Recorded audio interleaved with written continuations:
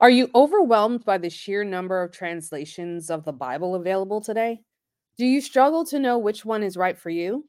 In this episode, I'll break down the differences between popular Bible translations and provide practical tips for choosing a translation that will help you deepen your understanding of God's Word. And be sure to stay tuned until the end for my recommendations on which Bible translation to buy.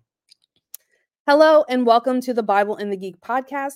My name is Wendy Coop, and I'm your chief Bible geek. On this show, we examine Bible study methods, tools, resources, and anything that could help you understand the Bible better. Now, before I get into the explanation of how to choose a translation, it is time for a word from our sponsor, me. That's right, sponsoring my own podcast. That's how I roll. It's the privilege of being the host.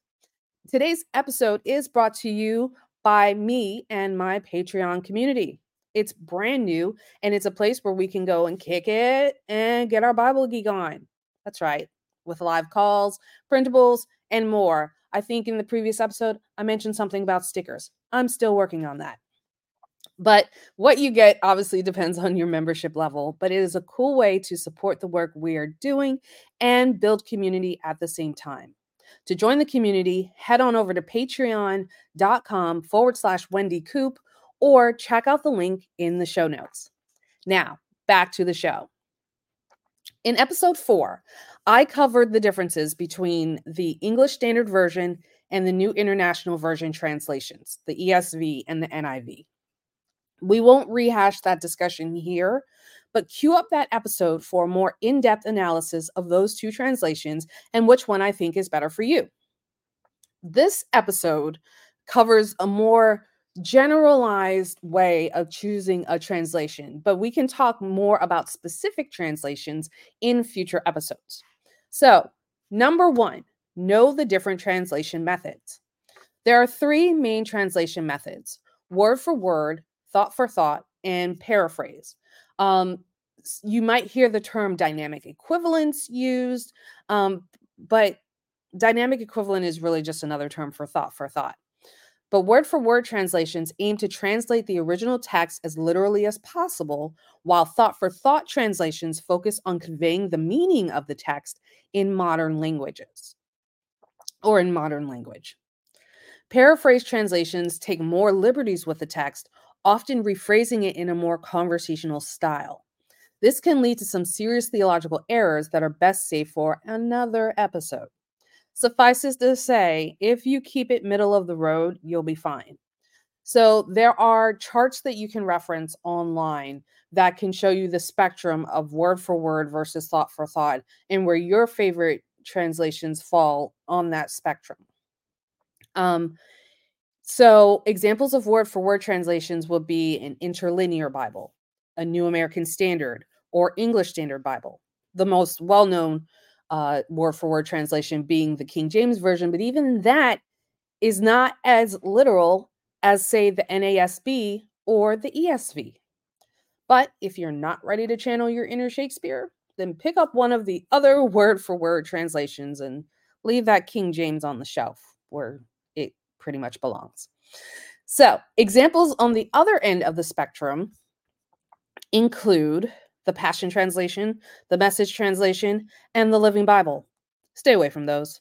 I'll have a whole episode coming as to why, but they are so far on the other end of the spectrum, as in paraphrase, that the true meaning of the text is forgotten for the sake of supposed clarity. So just don't bother with those at all.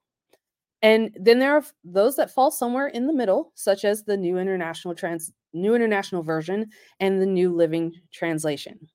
However, if you plan on going to seminary, you'll want to pick up a New American Standard Bible, an ESV, or a CSB, which is Christian Standard Bible, for your studies. But you can also check with your professors to see which versions they prefer you, or which translations they prefer you study from. So, tip number 2, consider your reading level. Some translations are written at a higher reading level than others. So if you're new to reading the Bible, you may want to choose a translation that's easier to understand, such as the New Living Translation or the New International Version.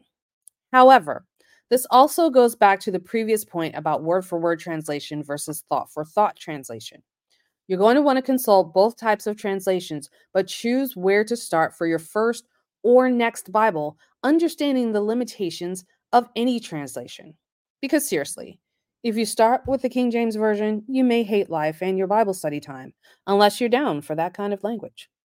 In other words, don't make your Bible study time something you dread because you can't understand what anyone is saying. Are you having flashbacks to English class yet? Yeah, Shakespeare, I'm looking at you. Tip number 3, think about your study needs. If you're looking for a Bible to use for in-depth study, you may want to choose a translation that includes study notes, maps, and other helpful resources. Examples of study Bibles include the She Reads Truth Christian Standard Bible and the Chronological Life Application Study Bible. There is also a solid ESV, English Standard Version, Bible that I've reviewed over on the YouTube channel, so be sure to check out that video. Eventually, you'll acquire other resources such as Bible dictionaries, commentaries, and concordances, or you'll invest in software that does it all, such as Logos. Either way, your library will grow, so don't stress out about which Bible translation to start with. Just pick one. And if you've got a family Bible or one that you were given at confirmation or your baptism, great. Start there. Nothing wrong with that. I like free. Free is good. And tip number 4, consider your personal preferences. So, do you prefer a Bible with a leather cover, a leather-like cover, faux leather, or a hard cover? Do you want a Bible with large print or small print, spiral bound or coil bound? Or maybe you plan on drawing and you want an illustrating Bible. These personal preferences may influence your choice of translation because not all translations are available in every kind of binding.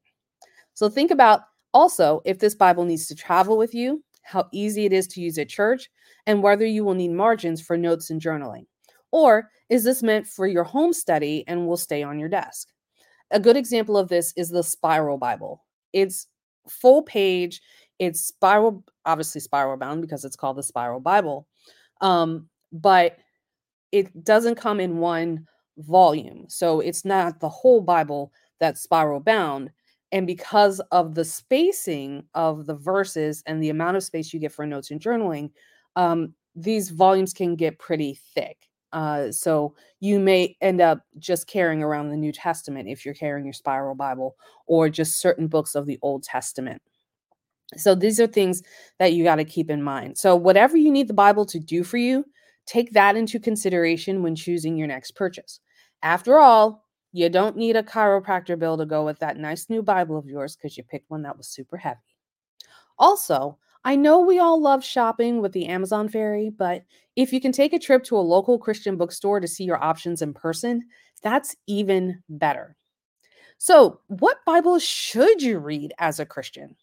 Well, the simple answer is whichever you want. I mean, I'm just a lady with a podcast. You don't have to listen to me. But I say err on the side of caution and go middle of the road or closer to a literal translation. As your confidence in reading the word grows, you'll be able to navigate other translations without too much concern. So here are my recommendations on how to choose a Bible translation.